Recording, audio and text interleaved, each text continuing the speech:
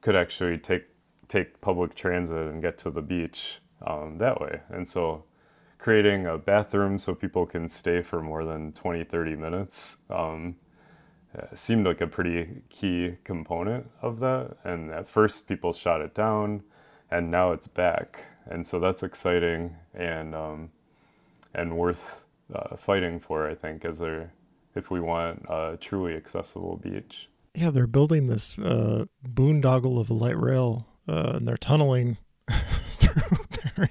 We're just in like a bathroom. It's a bridge too far, or a tunnel too far to have a bathroom.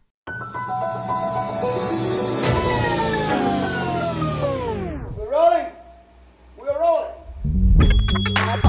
Rolling on tap people. This is a real thing. Real thing.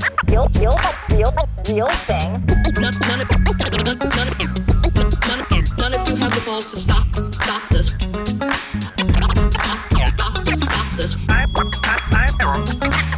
got plenty of time. I have nothing else going on today. We're in the Wedge neighborhood right now.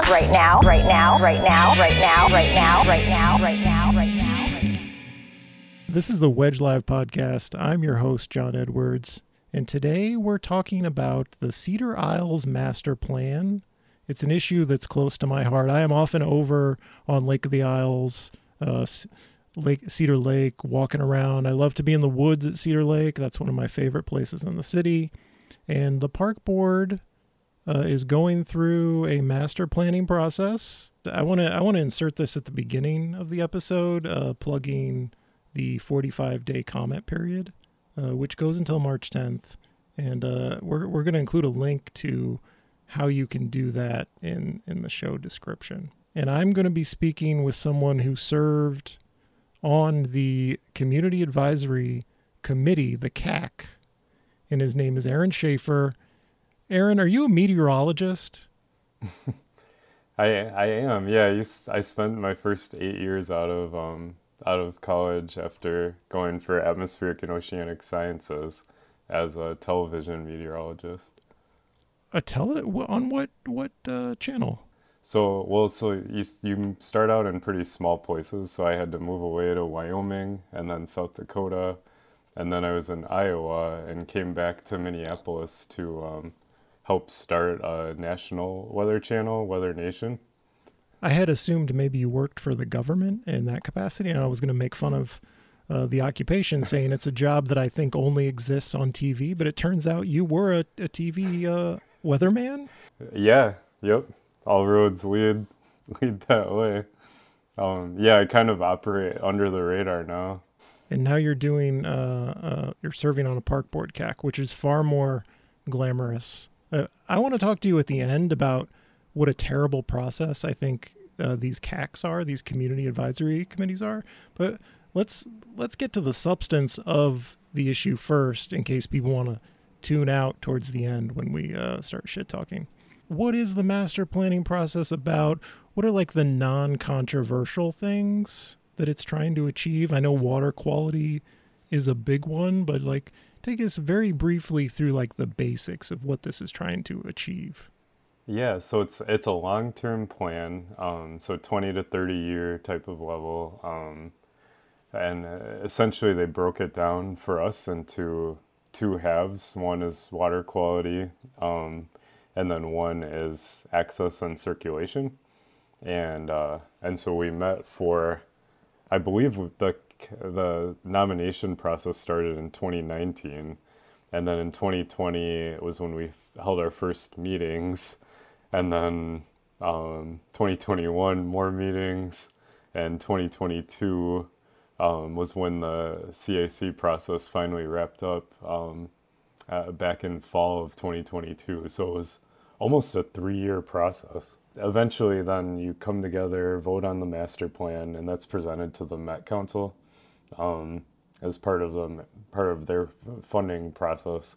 But yeah, so the water quality was trying to kind of correct some issues, which we learned there's a lot of during the process, and add things. And so kind of on the lines of some good positives that came out of it, there's things now such as rain gardens that are suggested in the master plan, where you might have, rather than one individual parking spot, they might create somewhat, think something like a swale where there'd be a curb cut that water can go in and be filtered before it enters the water system. So are we losing parking to add rain gardens? We may be losing a couple parking spots, yeah. So was that controversial? That surprisingly wasn't that controversial. It may be in this 45-day comment period, but during at least within the CAC, I think it was either unanimous or almost unanimous to have those. As someone who's often walking Lake of the Isles in Cedar Lake, I don't really see parking as it doesn't seem to be the parking is a big issue. There's no crunch for parking. So essentially what I'm hoping, there's some great things that were included in the plan, or maybe were sort of included in the plan.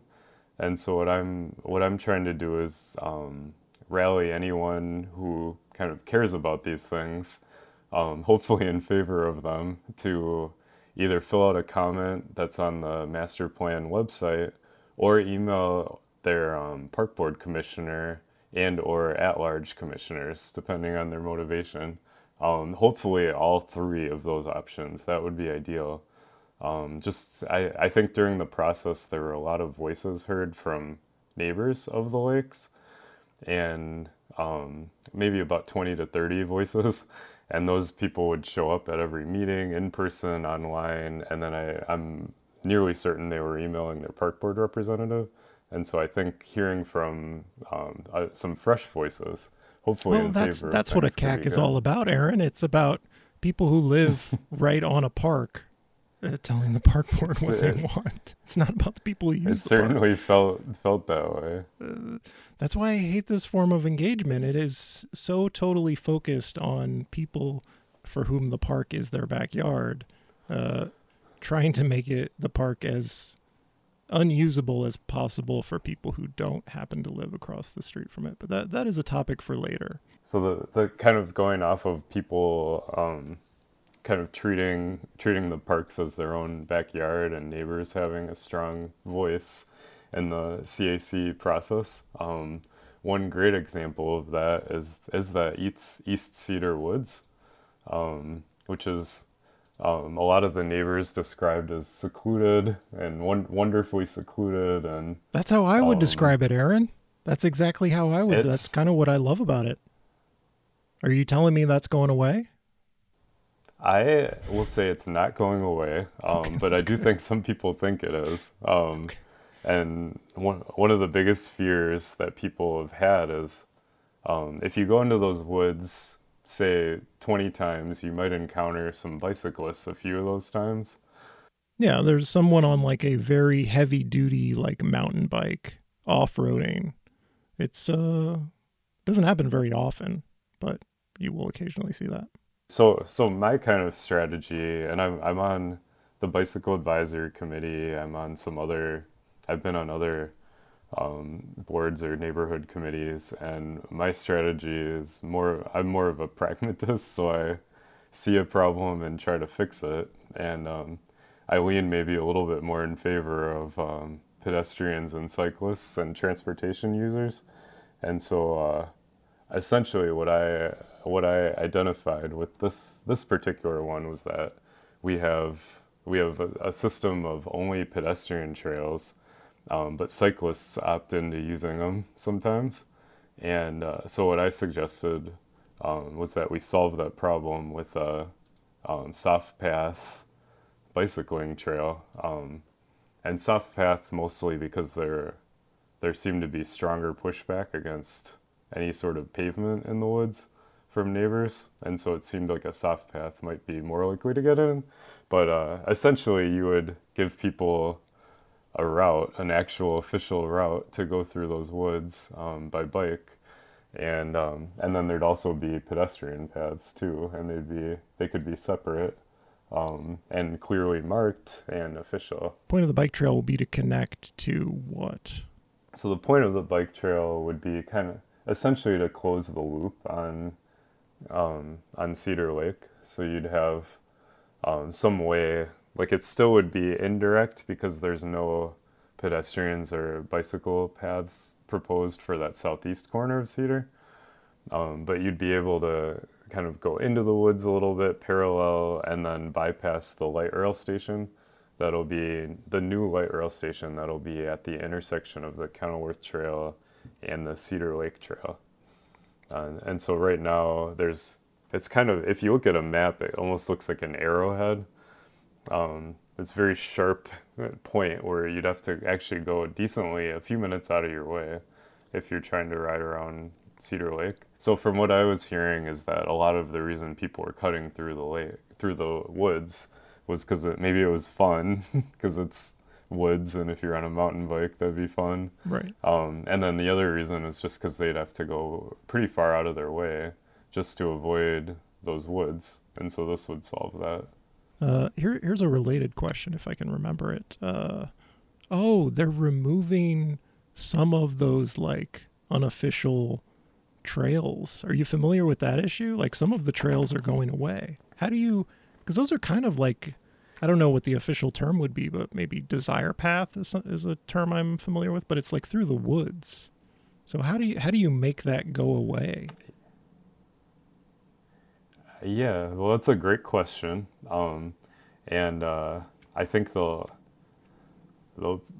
of it is just, so I think a lot of the things with the CAC outcomes are kind of wishes in some ways. Why do we and that want was that what to I was go trying away? to get across. Yeah, I think it's a great question. It's hard. So sometimes I think I've kind of gotten into this trap sometimes of like where I've kind of put myself into a box to be able to negotiate with some of the other members of the CAC or the community. And so I think I personally probably would want paths to stay. There are a number of people, some of them on the CAC, who are under the impression that extra paths will be bad for wildlife and nature, and so they want to fill them in, and I don't know with what exactly or how, but essentially try to return them to nature in some fashion.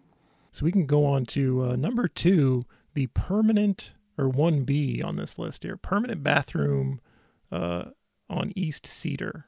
Tell me what that's about. Bathrooms are very contentious. This is like a recurring issue with park planning. Yeah, so bathrooms being an issue was very new to me on this. That was actually one of my big just takeaways overall, was I came away with, I guess, my own set of things I thought were kind of just a given, and one of them I would have thought would be a bathroom at every lake, and turns out I was wrong on that.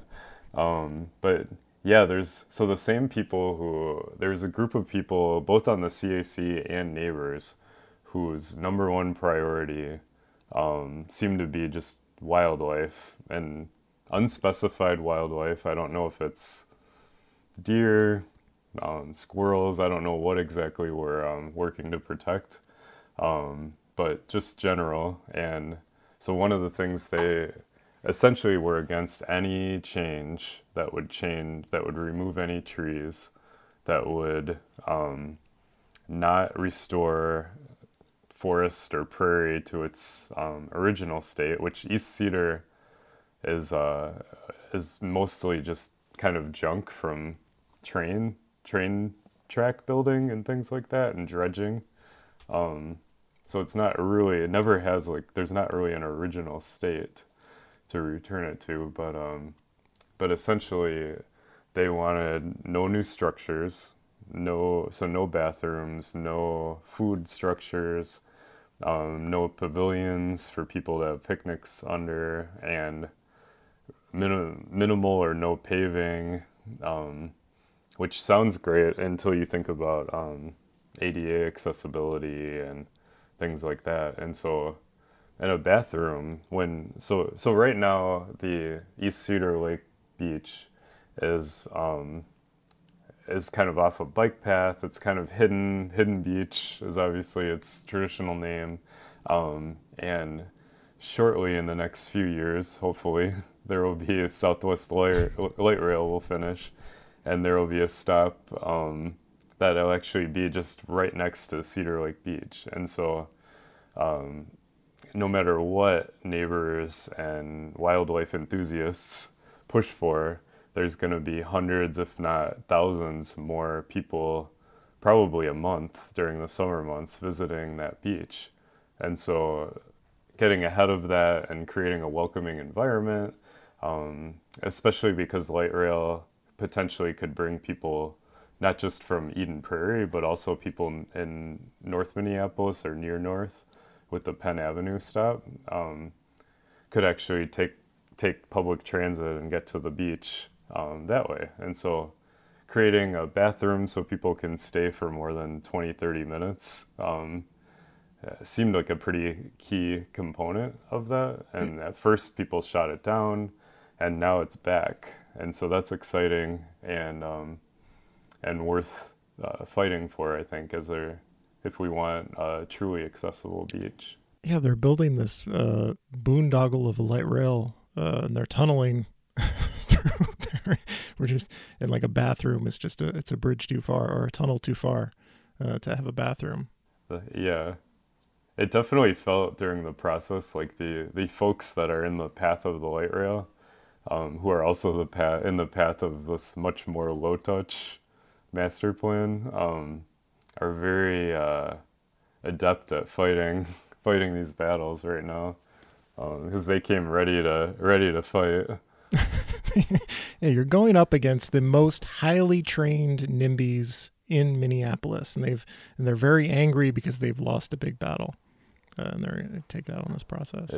Okay, so you could send a comment in support of a bathroom if you want. Here's a follow-up question related to, I went to one of these CAC meetings and I saw you get pelted with anger from the crowd. And I don't remember if this was directed at you, and I don't even know if it was an angry comment. I think it was one of the CAC members said that temporary bathrooms are superior to permanent structured bathrooms because often structured bathrooms are locked up. Like a building that contains a bathroom is often just locked for most of the day or overnight or something, and when you need it, it's not open. Porta potty, on the other hand, you can access at all hours. And so what if we build this bathroom and it's just locked up at all times? Yeah, well, that would be sad, first of all. And I do think that they should be open more. And I think I understand, I can probably guess why they're closed at certain times. And also I think part of that reason, the same reason that people are probably worried about someone congregating in there, maybe staying there, people doing things other than just using the bathroom when they're visiting the beach. And I think that's what the neighbors maybe are afraid of too. And I think there's other solutions to the problem people are worried about. There's a bathroom on the south side beach that's often locked. Often locked during the winter, I believe. Yeah, I think when we had the opportunity to address just the park board at our final or maybe second to last CAC meeting, just asked us just kind of generally what we thought about a permanent bathroom. And when you didn't specify a location, it felt like most people were in favor of it. My comment was that I would like a permanent bathroom somewhere, but that it should be open 24/7, and should be open in the winter for sure, because it's so heated. A heated bathroom that is open in the winter would open up a lot more recreation opportunity. People are very much in support of hypothetical bathrooms. The idea of using the bathroom, people are very much in support of. But when you tell them where it's going to be, not there. No bathroom there. Okay, let's go on to issue 2. So issue 2, yeah, so if you go on the northwest corner of Cedar Lake, as a biker or pedestrian or whatever, really, you have a 12-foot wide, sometimes, path, sometimes 11, sometimes like 10.5 feet wide, encompassing all of the pedestrians and two-way bicycle traffic. And really what it does is it kind of ruins that corner of the lake as a park user. Because if you're over there and you're trying to walk, you kind of constantly have to be, or run, you have to constantly be aware of where bike traffic is. And if you're a cyclist, you constantly have to be aware of not just other cyclists, but pedestrians that kind of spill over into the bikeway. I think the pedestrian portion is 3 feet wide right now, roughly. And so it's around 8 feet wide for bicycles. And the edge of the pedestrian path closest to the lake is kind of crumbling. So that's where you kind of lose a foot or so in some spots. And to me, this is one of the most beautiful places in the whole city. And so you could easily squeeze the parkway in a little bit to narrow the parkway, still keep it two-way traffic. One of the initial plan ideas actually closed one direction to buy back about 10 feet of space. But folks fought that, and it didn't seem feasible to actually get the CAC to vote in favor of that. And so I kind of switched tactics to just either kind of a boardwalk or neighbors are very against a boardwalk, and so I should be careful with my wording with that. But it's some sort of a ledge / boardwalk. So are we talking about the trail that goes like east-west across the north side of the lake, or is it the part that turns to the south? Like which part? Because there's kind of like a wooden bridge thing there already, right? Yeah, so it's before that. So if you picture, it's the part that's along the road, and so it's between maybe 21st Street and the bridge. The bridges. I know exactly where you're talking about, the crumbly path. I marked down, what was the last thing you said? It reminded me of a comment from that meeting. The boardwalk. Oh yeah. Oh, here we go.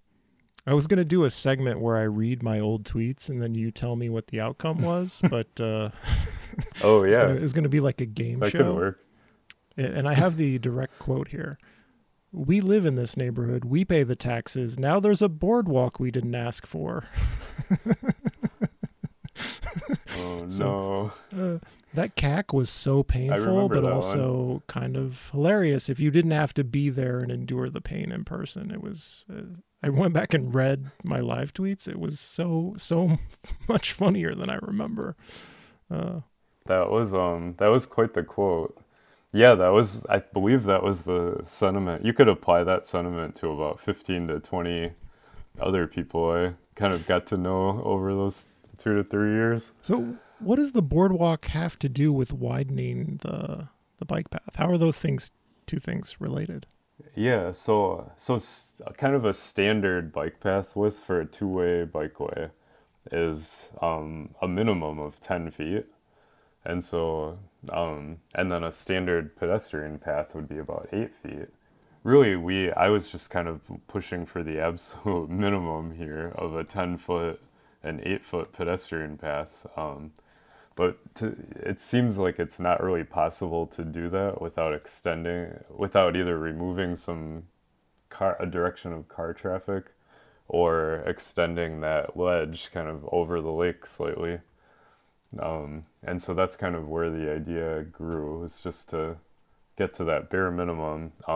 One interesting thing of note was that the same people who were saying that the 8-foot wide current bike path is fine for two-way traffic were the same people who said Lake of the Isles 10-foot wide path could never support two-way bike traffic, and we shouldn't have it there because it's unsafe.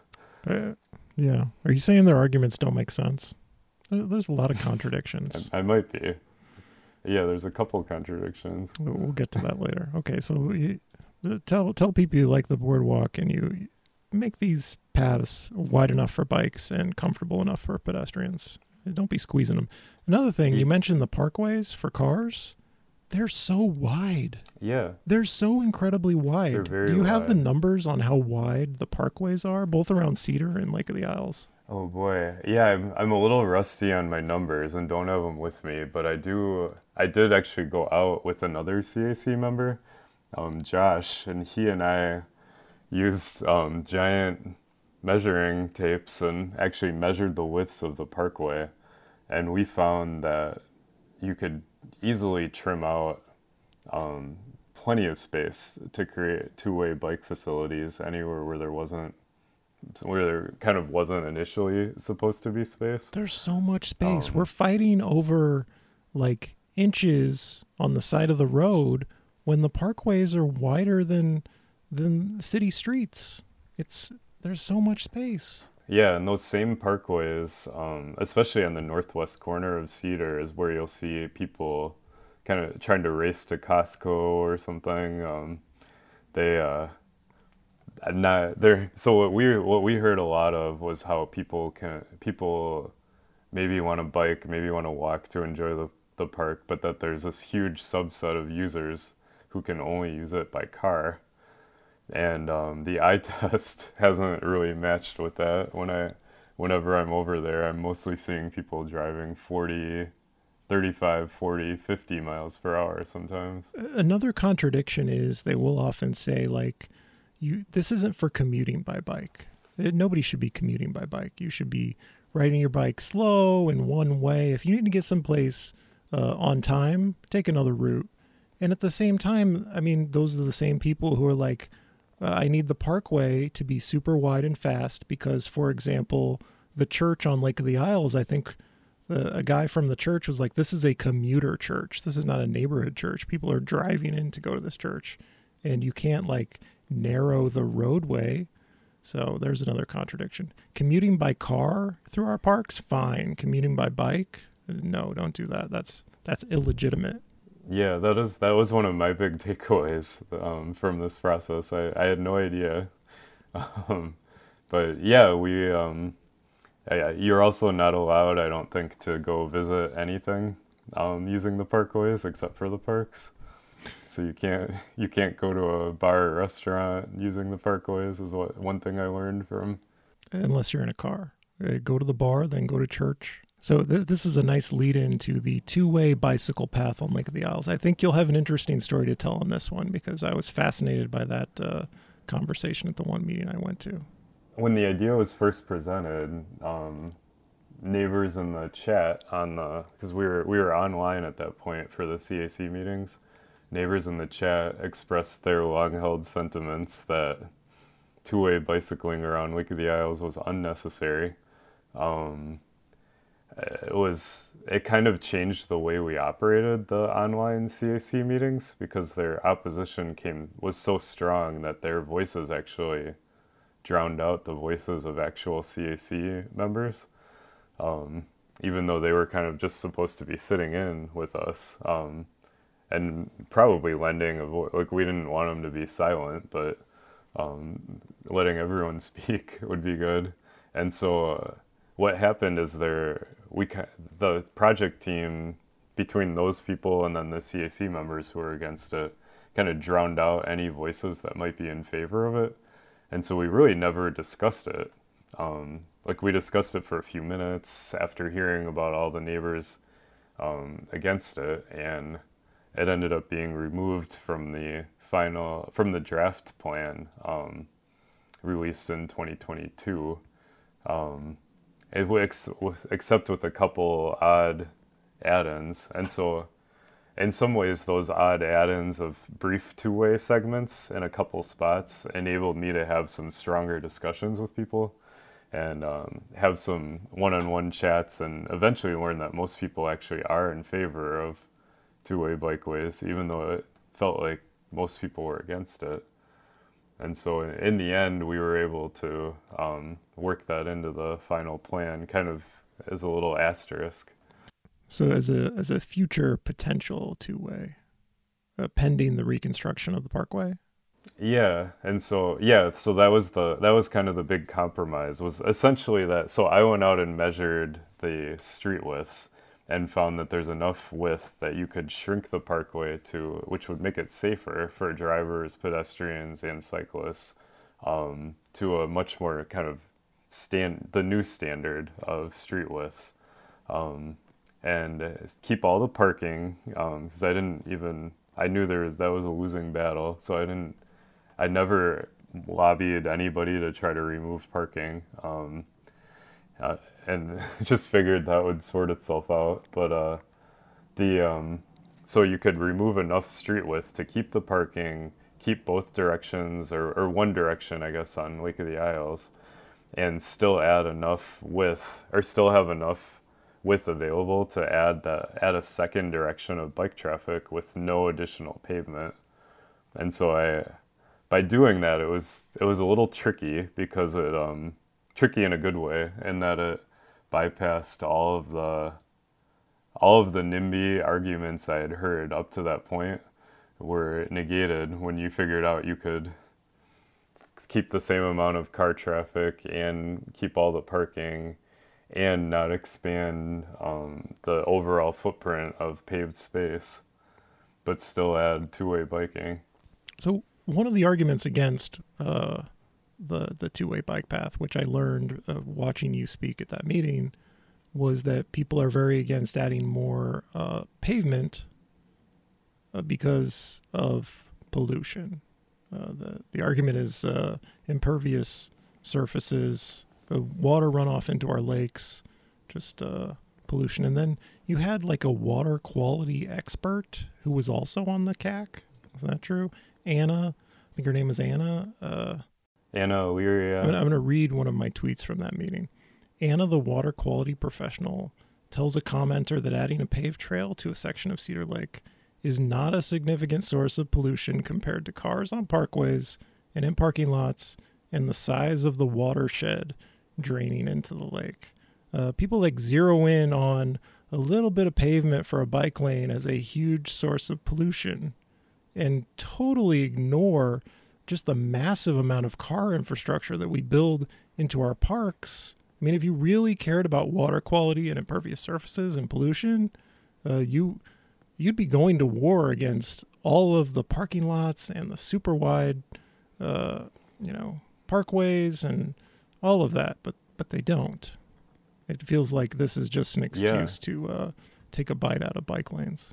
I definitely agree with that. I definitely think that's what's going on. Because the watersheds. I was actually one of the most shocking, because I learned a lot during this process, a lot of just kind of things about people, but also a lot of things about the parks. And one thing that was most surprising to me was that we have huge watersheds that drain streets, all those storm drains over portions of Uptown and places just kind of all surrounding these two lakes, have water just directly draining right into them from the streets. And so to single out bike lanes or even the parkways themselves for cars are pretty minimal compared to the rest of it that's draining in. Right.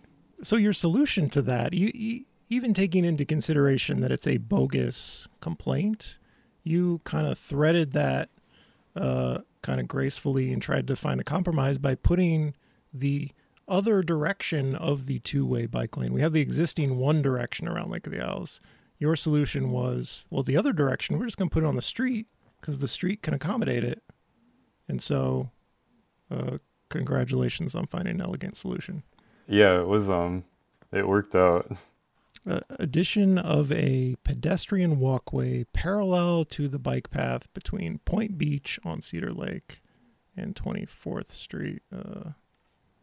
That's controversial? So this one isn't as exciting sounding. I can't even picture it.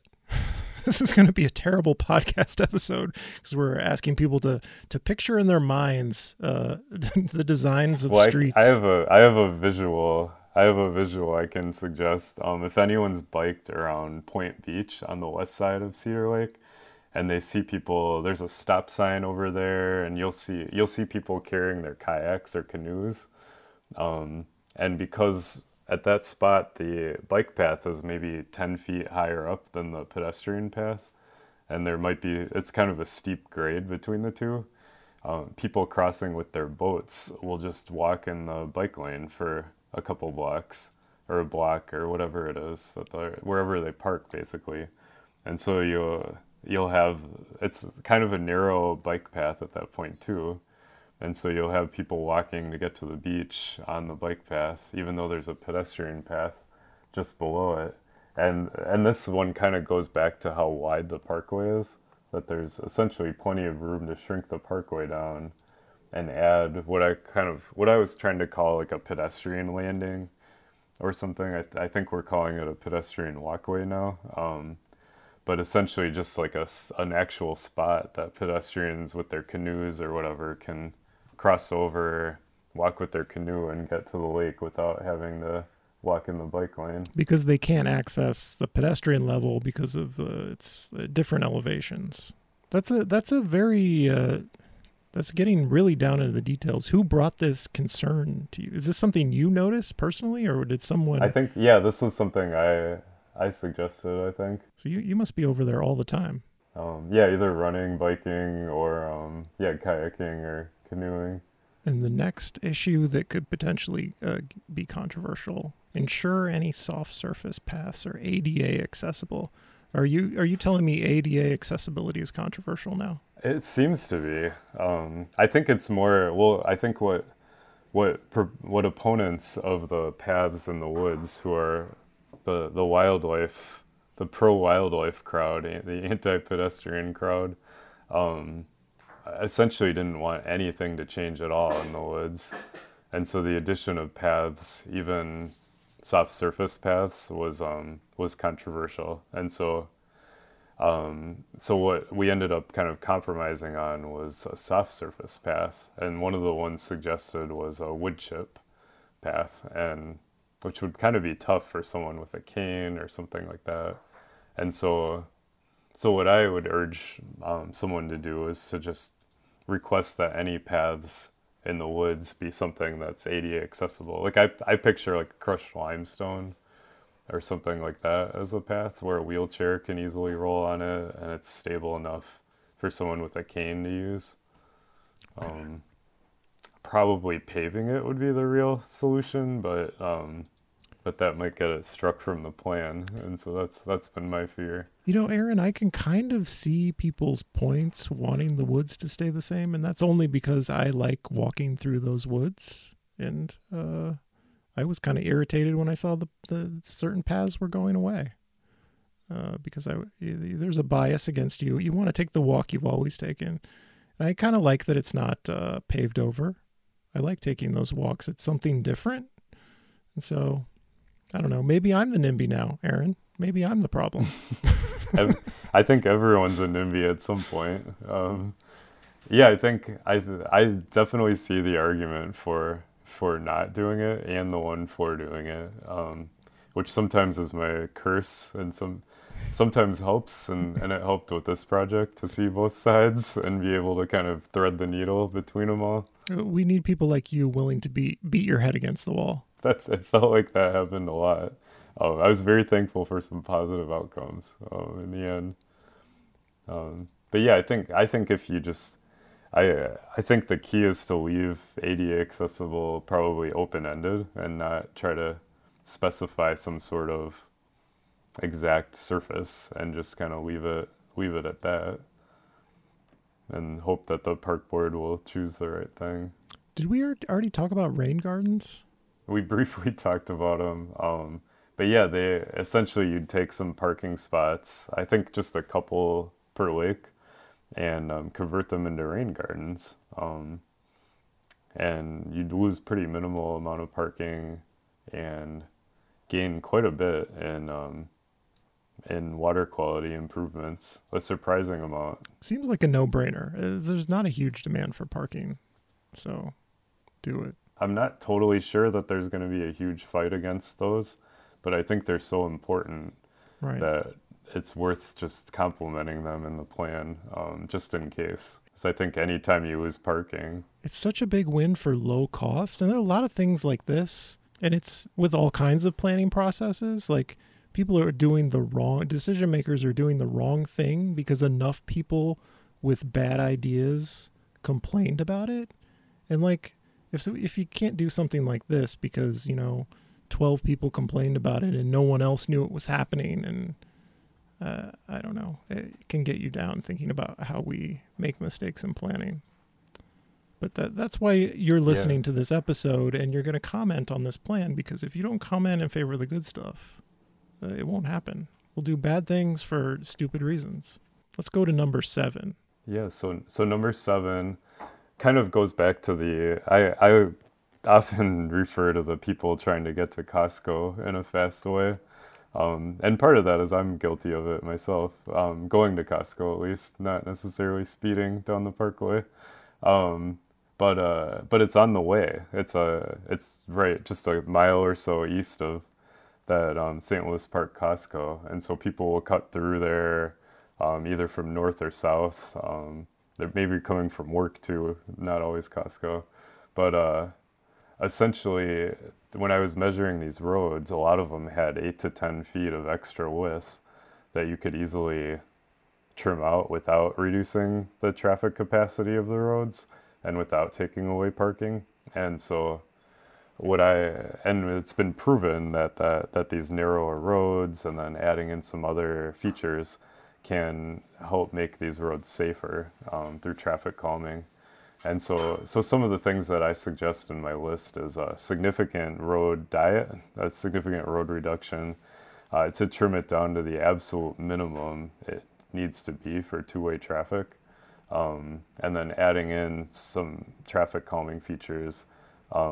If anyone's been along Grand Avenue during the reconstruction that just happened in the last couple of years, they added things called hardened center lines that you can drive over, but they kind of act as like almost a further narrowing of the road, even though technically it's just pinning cars to their side they're supposed to be on. It just kind of makes it feel a little bit more narrow. And I think if you add features like that, things like chicanes where people have to kind of move around and they're not just driving in a straight line, some pedestrian bump outs to really further shorten those crossing distances, especially near some of the beaches.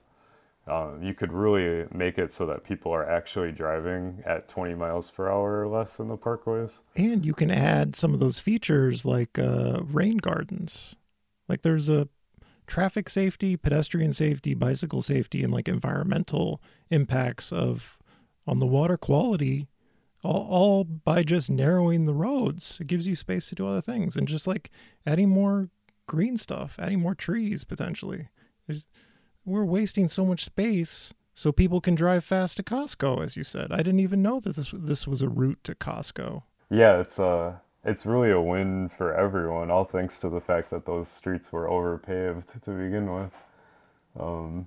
And so, while I might personally want things to be different or smaller, it seems like something that could be an easy win if enough people are in favor of it. So does the park board have the equivalent of like a transportation action plan?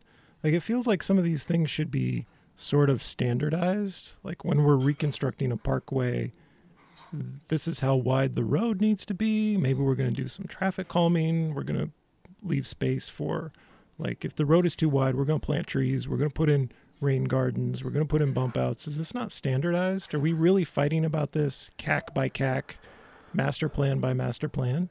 Yeah, I kind of think we are. Oh, that's terrible. That needs to be fixed, right? Yeah, I wonder. I'm not quite sure what the process would be for that either. Maybe from the elected.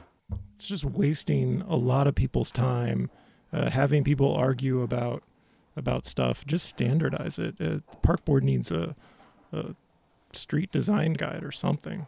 Well, and kind of what I'm kind of hoping will come out of this plan is that maybe there's some elements that can be standardized, like the rain gardens, like the narrowing of the parkway, and then also just the basic premise where we solved in air quotes, solved the two-way biking question for Lake of the Isles, where you reconstruct the road, make it narrower, and then add that second direction of traffic. That kind of felt like we discovered the blueprint for how you could add two-way bicycling to all the lakes and the Channel Lakes. Another thing about the two-way, so in the near term, it's going to like a partial two-way, right? Around part of Lake of the Isles. Yeah, with paint, like a paint solution. So it feels it feels unnecessarily confusing, because I feel like if somebody who's new in town is going to think, well, I'm just going to bike this way around the whole thing. I don't know. There's a lot of people. We should set expectations around the entire lake, I think. It's unnecessarily confusing and potentially dangerous that somebody's biking the wrong way in the dark, and we should set expectations. Yeah, and I think anyone who regularly bikes around these lakes has seen plenty of people biking the wrong way. I windsurf on Bide-Makaska, and if I'm there for a couple hours, I'll see 10 or 15 people ride on bikes or scooters the wrong way. So I'm very excited to meet someone who windsurfs on Bide-Makaska. Did you know there was like a windsurfing contingent who was very upset about the parking lot? I'm not familiar enough with this issue to talk about it intelligently. Didn't they shrink the parking lot, and that became like a big controversy? Yeah, it's tough. This is where non-NIMBYs become NIMBYs. Oh, did you care very much about that one? With windsurfing? Well, so not necessarily. So yes and no. It really tested my loyalties, as I tend to be anti-parking and pro-bike, pro-pedestrian, pro-transit, and what windsurfing does is or what you need for that is on that lake in particular, you either launch on the north end or the south end, and there's really no in between. And so if the winds are coming from the north, you launch from the south end, and if the winds are coming from the south, which in the summer they generally do, you go to that north end. And so on a day where the winds when it's 95 degrees and windy, the wind's coming from the south, windsurfers all will want to go to that north beach because it's the only place to launch. And so and then there's no other place if you're driving in with your gear, which most people do. There's no other place to put your car, to store your car while you're there, because there's no other parking anywhere nearby. So that's what stirs up the emotions. And I think I've heard some stories that make me embarrassed for my fellow windsurfers. You feel embarrassed on behalf of the windsurfing community? I do a little bit, yeah. Like I definitely understand why there is concern, but I will say the way it worked last year worked perfectly, and I don't think there were any issues with the skate park added. Here's an idea: we could price parking based on wind direction. If the wind direction is really good for a particular parking lot, price of the parking goes up, and it scares away the non-windsurfers, and it leaves space for the windsurfing crowd to move in. How about that? If anyone from the park board is listening, maybe you could work a wind direction into your parking prices. Dynamic pricing for... I think that could be the winner. Here's a topic that I didn't see on your list. And can we include your list, your spreadsheet thing, in the show description for people? Sure. Yeah, absolutely. Okay. So here's an issue that I didn't see mentioned. Eliminate the Cedar Lake encroachments. So it's kind of on the southeast side of Cedar Lake, south of the channel. All of those big old mansions, basically their backyard is encroaching on the lake, and you can't get through. And it's park property. You should be able to walk through there. Was anything done with that? Yeah. So yeah, that southeast corner of Cedar Lake is just a monumental mistake. Whoever first allowed those encroachments to be built, that make it feel like you're even though you'd walk on public land if you walk there, that you're walking in someone's personal backyard. And so one of the big goals that I had going into this was that now's the time to do something to restore that to the public. And unfortunately, there's a lot of opposition to that, as you may guess. But shouldn't it be just the people who live there? Isn't that the opposition? Why would anyone else be like, yeah, that person's backyard is no longer park board property. That's their backyard now. Who is in support of that aside from the people who live in those giant multi-million-dollar homes? Well, that's what I assumed going into it. I didn't think we'd experience opposition, but those people know people, and whether Okay. they're politicians or just other people who live nearby who are against all the other aspects of the CAC plan. Class solidarity, I guess. Yeah, so there definitely wasn't that much opposition to it, but what you kind of ran into was a combination of that and the people who don't want paths of any sort added. And so suddenly you could prevent a path being built by fighting for the people's encroachments to remain on the southeast corner. And so we kind of threaded the needle on that one too, and got and essentially just asked for a plan to remove those encroachments and restore the beach to its natural state. And what I'm kind of hoping is that that's the first step then to maybe in 20 or 30 years, the next CAC implementing an actual path that would then be built in 20 to 30 years from then. We have to wait 30 It can be years kind of sad to get the sometimes. parkland back from Yeah. the rich people. Mm. I mean, those houses have to change hands occasionally. Can we just like have it so next time you sell this house, it's going back to the park board. That portion of your backyard is going back to the park board who legally owns it. It's just like they're buying and selling this property that's going up astronomically, and part of that property belongs to the public, and it's somehow too controversial to take the parkland back from the rich people who stole it. It is challenging. It'd be interesting to find at what point in history that was allowed and why. If there's any historians that have followed that. Well, Aaron, can you believe we did 60 minutes all about the Cedar Isles master plan? It is it's a complicated, large issue. I think I could talk about it for days after 3 years being part of it.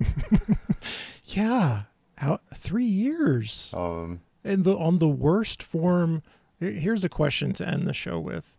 This is the worst Sure. form of public engagement ever invented, right? Am I right about that? It's pretty bad. I was unintentionally quoted in a Star Tribune article last summer, talking about how the biggest voices in the room are largely white upper class neighbors of these lakes, and but that's kind of when you spend 3 years on something, and this isn't necessarily to knock the park board, because I think staff did a great job, just kind of managing what they had to work with, that this was their only means, and so they tried to draw in and even pay groups that were represented diverse voices, but in the end you have, I forget if it was, I think 15 of us on the CAC or somewhere around there, who are mostly middle to upper class people who have the capacity to sit there for hours and hours, month after month, debating nuanced details of a park. And so it felt like if you really want to get, I don't know what the solution really is, other than maybe just having staff and elected officials solve things rather than all the voices. I think you got to do public engagement in a different way. Yeah, and I think that's where the power of anyone listening to this who's actually who will take that step and email their park board commissioner, especially if they've never emailed them before. I think and this could totally be me making this up or my own personal opinion, but I'm guessing some of these park board commissioners are sick of hearing from the same people, whether they're in favor of what they're commenting on or not. And so I think some new voices would actually be pretty helpful right now in swaying some of those votes. And I know park board commissioners sometimes will actually add some of their own ideas to master plans too. And so that could be where some other people's suggestions could come in. It is surprising, if you're just coming to it fresh to local politics, to discover you think park board politics would be less controversial. Like, there's less police politics, less crime politics involved. It's about parks and recreation, but it can be the most not in my backyard thing in local politics because people start to think of this public park near to their home as literally their backyard, and they defend it with great energy and determination. And so if you go to one of these 3-hour meetings, don't ever volunteer to be on a CAC, but go to one of these meetings. It's astonishing. How did you end up serving on it? Who did that to you? Oh boy, yeah. Well, I had some thoughts about mid to late in the process that I made a terrible mistake. But then after rallying people to end up being actually in favor of some pretty reasonable things, I ended up feeling pretty good about it now. But yeah, I missed out on the Lake Harriet and Bide-Makaska CAC, and I probably would have made the same mistake and tried to apply to be on that if I had known. But so my wife and I live on the kind of sort of near the northeast corner of Lake Harriet. And so what kind of motivated me was that I felt like a huge flaw in that plan was keeping one-way bicycling. Because for us, where we enter Lake Harriet is from 43rd Street. And so if you bike along the street, which is counter to that one-way path, essentially to get to Lake Harriet Bandshell using the bike path, we have to ride I think almost 3 miles. But if we go to Lake Harriet Bandshell using the street, or if it was a 2-way bikeway there, it would be like a half mile or so. Hey, we're almost 70 minutes into this, Aaron. I think we should shut it down.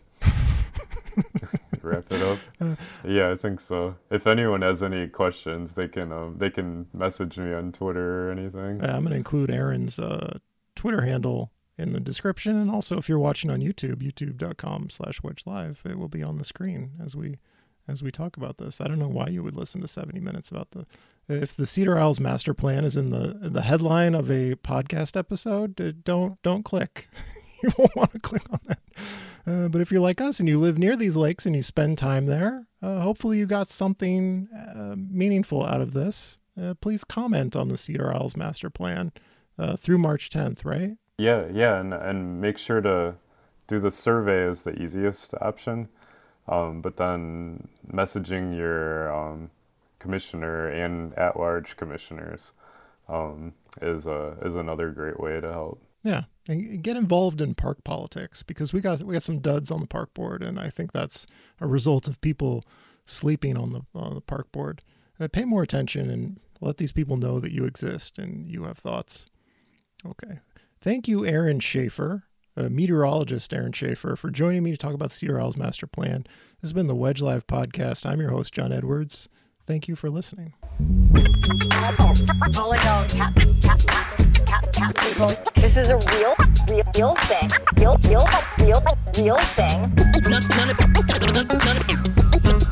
None of you have the balls to stop this. Stop this. I've got plenty of time. I have nothing else going on today. We're in the Wedge neighborhood right now.